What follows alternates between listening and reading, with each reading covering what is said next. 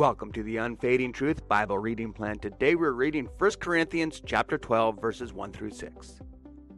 You may not be smarter than everyone else, but you are gifted.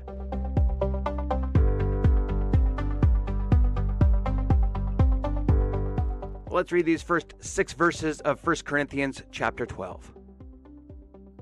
Now about the gifts of the Spirit, brothers and sisters, I do not want you to be uninformed. You know that when you were pagans, somehow or the other you were influenced and led astray to mute idols. Therefore I want you to know that no one who is speaking by the Spirit of God says, Jesus be cursed.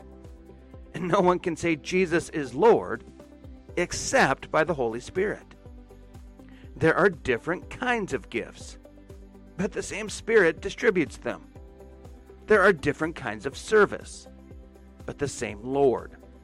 There are different kinds of working, but in all of them and in everyone, it is the same God who is at work.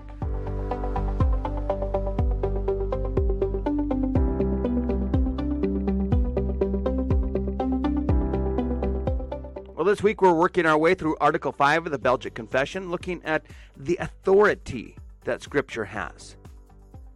It says here in Article 5 that we receive all of these books of the Bible that were just listed in Article 4, and all of these only as holy and canonical, means part of the Bible, for the regulating, founding, and establishing of our faith. And we believe without a doubt all things contained in them. Why? Because the Holy Spirit testifies in our hearts that they are from God.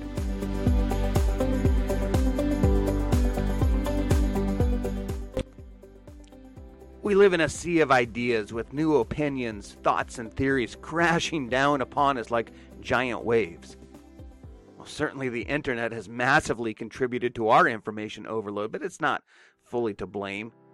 2,000 years ago, the Corinthians were just as inundated with ideas as you are. Although rather than TikTok or Instagram, they were surrounded by influencers shilling for one pagan temple or another. We've mentioned before the noetic effect that sin has upon us, meaning that we can't think straight anymore. John Calvin put it well. He said that our minds are idol factories that never cease production.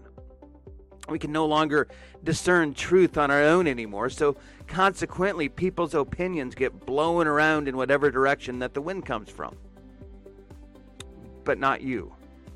Like the Corinthians that Paul was writing to here, you're no longer influenced and led astray by ungodly concepts. It's not that you don't come to the wrong conclusions anymore, even sinfully wrong conclusions, but rather that you've been given a renewed heart and mind. And so you can therefore more and more recognize the truth. This renewal process looks different in every person. Some are quite obviously gifted, while others have more subtle abilities.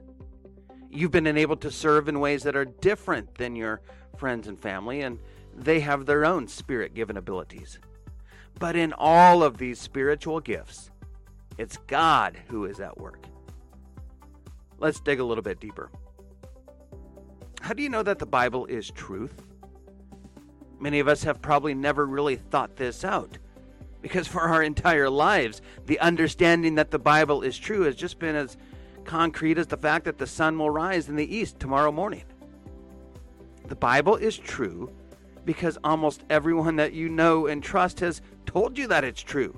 Grandparents, parents, Sunday school teachers, ministers, even your friends and neighbors.